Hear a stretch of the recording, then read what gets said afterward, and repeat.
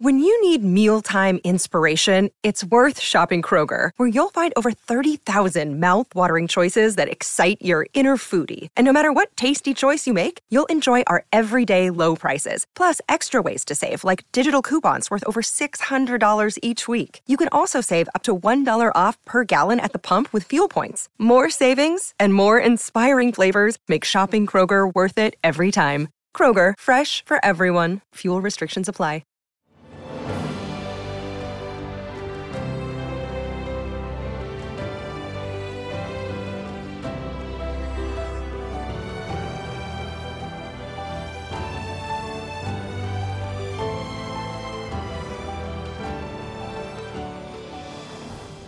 Welcome to the newest episode of Beyond the Fame with Jason Fraley. I'm your host, Jason Fraley, picking the brains of the top filmmakers, musicians, and artists of our time. Stage and screen veteran Patrick Page is playing King Lear at Shakespeare Theater Company in Washington, D.C. now through April 16th. He joined me to discuss Shakespeare, his Tony-nominated turn in Broadway's Hadestown, and his upcoming TV performances in HBO's The Gilded Age and Apple's Schmigadoon. Hey, Patrick Page. Hey, thank you so much for joining us on WTOP in D.C. Thank you. Nice to be here. We actually spoke a couple years ago when you did the Bard's Best Villains. What was it called? All the Devils Are Here, how Shakespeare invented the villain. Before we could dive into King Lear, just follow up on that really quick. How much fun was that playing all of those famous Shakespeare baddies all in one show? Just extraordinary. And we'll be bringing it back. So people who missed it when we filmed it will be able to see it. I'm looking forward to that. It's been that show was a real delight for me because I got so many comments from people who said that they had had some bad experiences with Shakespeare in the past, or they had never understood, or they thought that Shakespeare wasn't for them, and the show had changed their minds, had made them understand and love Shakespeare, and that's really my goal. Oh, well, yeah. Well, if you can, what do you say? If you win some converts in addition to the hardcore Shakespeare fans, that's when you're really doing your job there. All right. Well, we wanted to bring that up because obviously that dovetails perfectly into what we're about to talk about. Right now, you are starring in King Lear, the iconic show King Lear. It is at Shakespeare Theater Company downtown now through April 16th in the Klein Theater. You're a Broadway legend. You can pick and choose whatever shows you want. So, but when they call you and say, do you want to play King Lear? Why is that just like such an easy call? Up, looked like I'm going down to DC. Well, for a few reasons. One, Lear has been a real central play in my life. I think King Lear was the first play when I was involved in a production in college. I think it was when I first really understood the greatness of Shakespeare in a visceral way, reading the play and seeing the questions of the play, how we relate to one another, how should we organize ourselves, what kind of government should we have, who should be in charge, and finally, who are we really? Like Lear asks the question, who is it that can tell me who I am? When you strip away the roles, when you strip away the role of king, when you strip away the role of father, if you strip away the role of radio host or husband or brother or sister, and you get right down to it, what's there? What's there? Who are we? What's our nature? And I just remember thinking, this is the most extraordinary play imaginable, and I could spend my life exploring it. So I knew it would come back into my life at some point. And the Shakespeare Theater Company is, in my view, the top presenter of classical theater in the United States. They have the right mission to really explore these plays and really make them vivid and alive for a 21st century audience.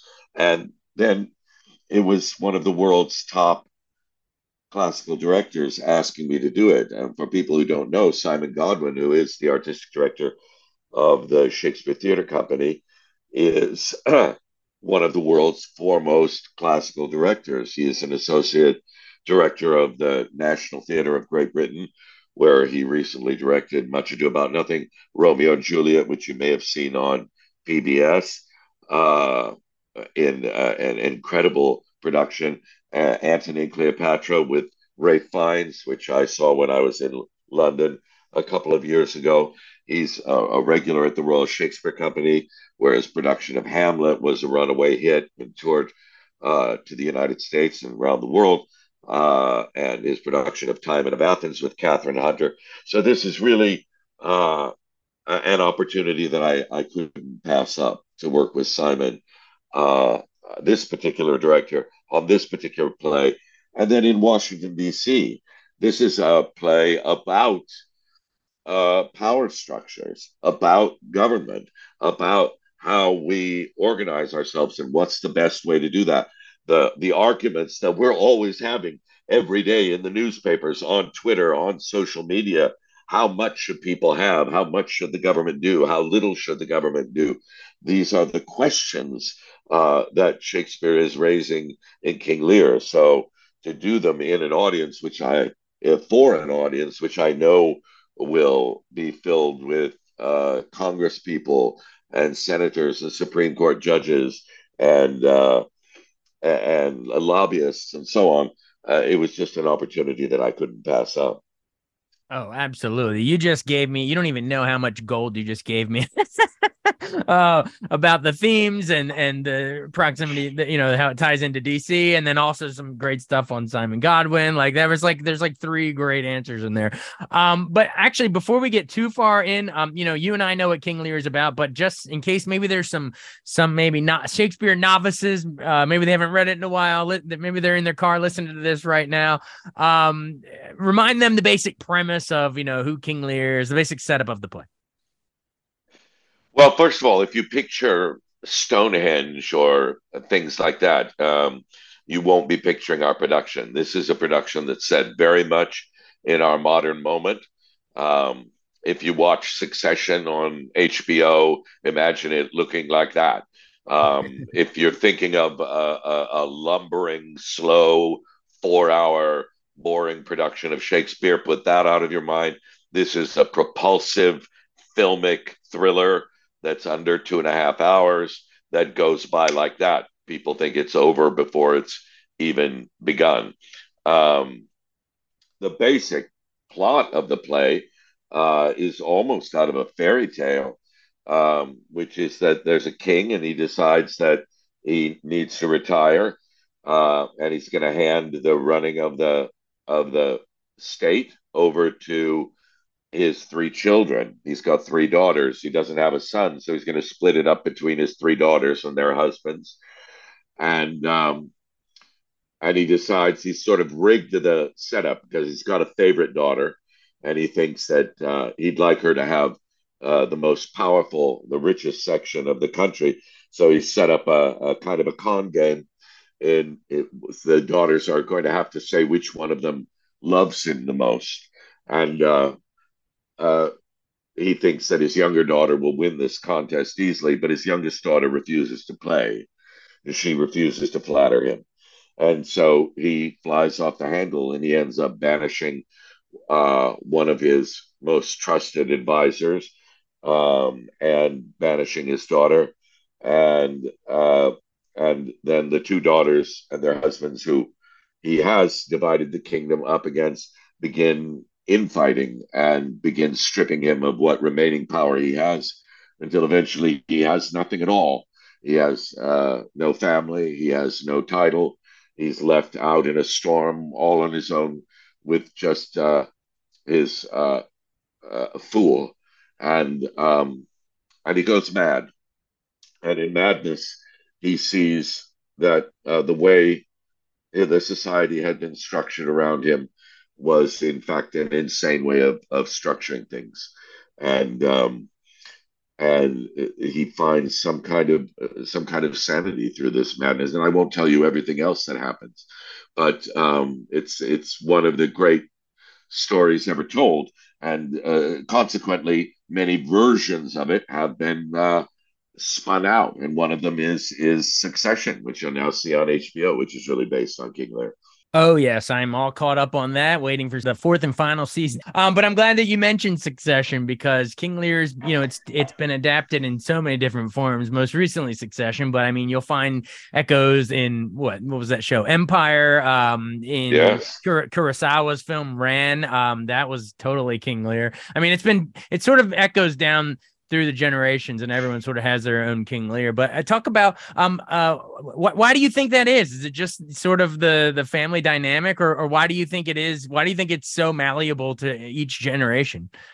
Well, I mean, partly it is what you're talking about. It is about generational conflict, which we see everywhere now in our culture, right? You have an older generation that have run things a certain way, and a younger generation saying, well, why do we do it that way? I don't think we should do it that way. Let's rewrite the rules. And the older people saying, well, we've kind of tried it the way that you're thinking about, and it hasn't worked. And the younger people saying, no, you haven't. And so that tug of war of generations is very much going on in King Lear. The marvelous character of Edmund, the bastard son of Gloucester, who, because he is from an illegitimate union, because his mother wasn't married to his father, he is not. The rules of the society are he's not going to inherit any of his father's wealth. And Edmund's asking the really fundamental question, which is, why is that? Why is that? I'm just as strong as my brother. I'm just as smart as my brother. Why do I get nothing? And he allies himself with nature itself and says, I will use my natural gifts, my intelligence, my cunning, my physical capability, and my ruthlessness to take what has been unjustly kept from me. And of course, you can feel how modern that is, even as I explain it to you now. So this is really a play about what we deal with every single generation. But I think now more than ever, because of social media and because of young people being able to talk to themselves, or rather each other, in such an immediate way and organize themselves, I think these questions have been pushed even more to the forefront. So, yeah, it's the big questions. And finally, at the bottom of it, who are we? Who are we really when you take away the all the labels? When he's no longer king, who is Lear? When he's no longer a father, who is Lear? When he no longer identifies even as the man Lear, when his brain begins to deteriorate and he doesn't have the memory of who he was yesterday, who is he?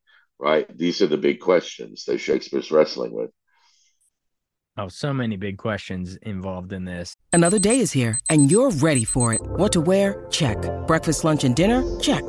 Planning for what's next and how to save for it? That's where Bank of America can help. For your financial to-dos, Bank of America has experts ready to help get you closer to your goals. Get started at one of our local financial centers or 24/7 in our mobile banking app. Find a location near you at bankofamerica.com/talktous. What would you like the power to do? Mobile banking requires downloading the app and is only available for select devices. Message and data rates may apply. Bank of America N.A., member FDIC. I'm Bradley Trainer. And I'm Don McClain. We have a podcast called Blinded by the Item. A blind item is gossip about a celebrity with their name left out. It's a guessing game, and you can play along. The item might be like, this A-list star carries a Birkin bag worth more than the average person's house to the gym to work out. Pretty sure that's J-Lo. And P.S. the person behind all of this is Kris Jenner, LLC. We drop a new episode every weekday so the fun never ends. Blinded by the Item. Listen wherever you get podcasts and watch us on the Blinded by the Item YouTube channel.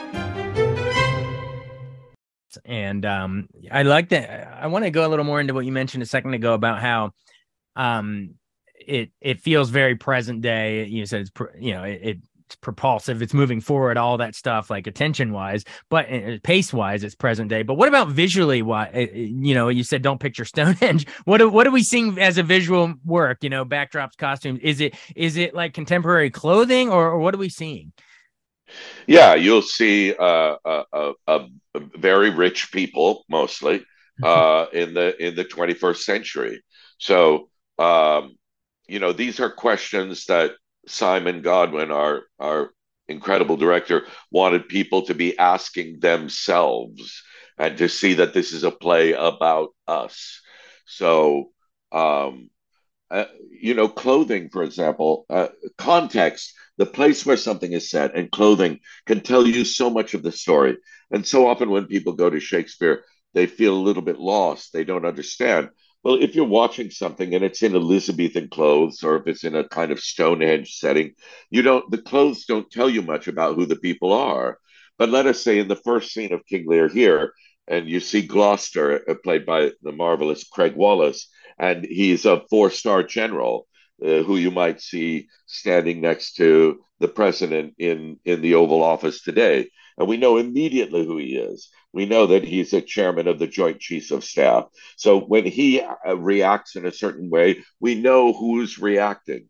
When you see the daughters dressed, as Ivanka Trump might dress, or as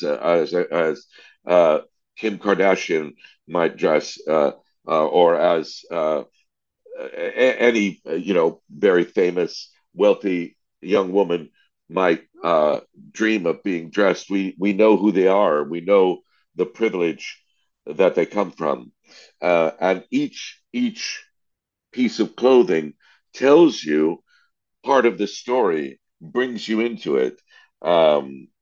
As similarly, each room that something's set in, when we see a beautiful living room that's been torn apart by Lear's 100 Nights, well, we know, we understand that. We see that that was a beautiful high end couch that's been trashed.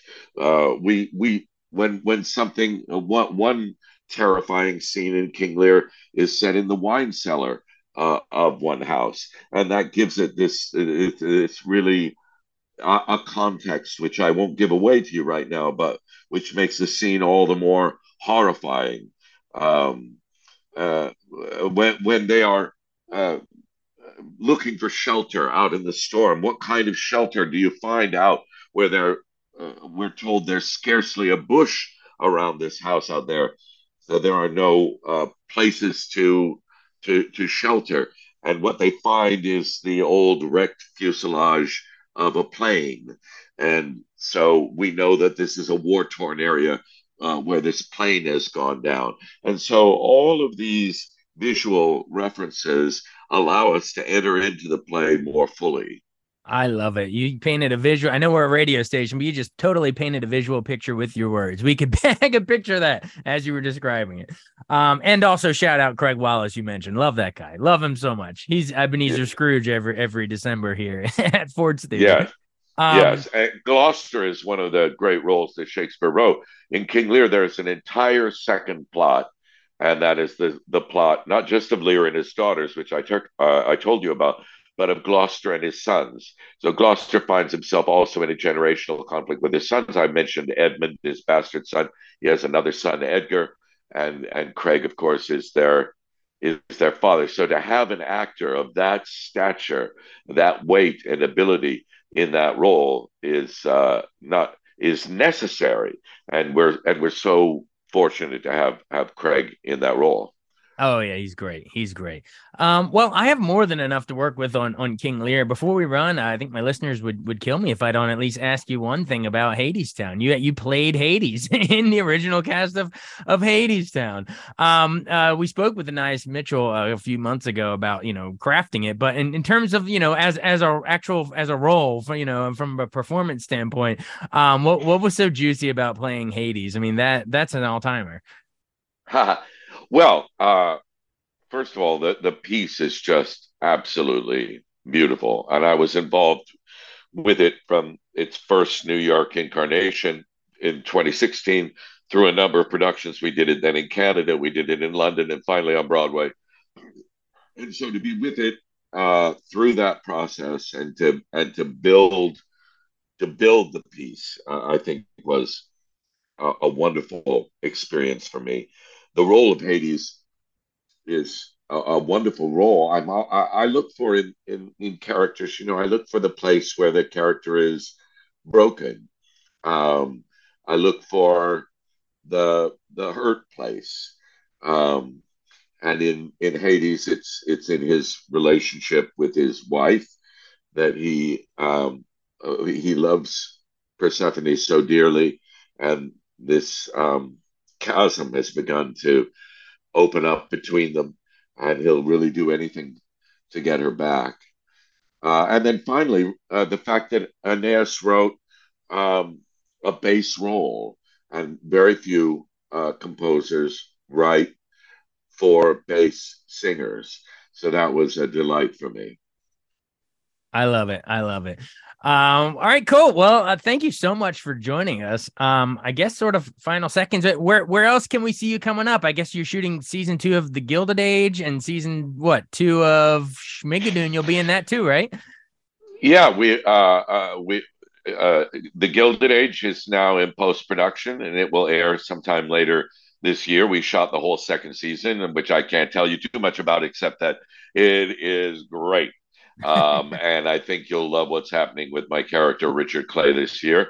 And then the second season of Schmigadoon, they go looking for the town of Schmigadoon. This is on Apple TV, Apple TV Plus. Gilded Age is on HBO. And the second season of Schmigadoon, my character is Octavius Kratt. The town they find this year is not Schmigadoon, it is the town of Schmicago. And Octavius Kratt is a very important man in the town of Chicago, and I think you will laugh your head off. As in Bob Fosse's Chicago? Are we doing? Yes, as in very Fosse, Candor and Ebb, all the great musicals of the 60s and 70s. I love it. I love that and all that jazz. Well, that's fantastic. So yeah, check out Patrick Page on Apple TV Plus's Schmigadoon, and of course The Gilded Age on HBO. Season 2 will be coming out. Yeah, I guess that kind of brings us full circle because you mentioned another HBO show, Succession, which is a lot like King Lear, and now we're back fully around, sir. I guess in closing, pretend I'm not even here. Tell directly to our listeners and say, hey, DC, come on out to see our version of King Lear. You won't regret it. Hey, DC, come on out to see our version of King Lear. If you've been scared off by Shakespeare in the past, I promise you'll have the time of your life, and you'll understand what all the fuss is about. King Lear plays through April 16th at the Shakespeare Theatre Company. Thank you so much. Patrick Page on WTOP. Thank you, sir. Thank you. Thanks so much for listening to Beyond the Fame with Jason Fraley. Our theme music is Scott Buckley's Clarion. Remember to give us a 5-star rating if you like what you hear. We'll see you next time.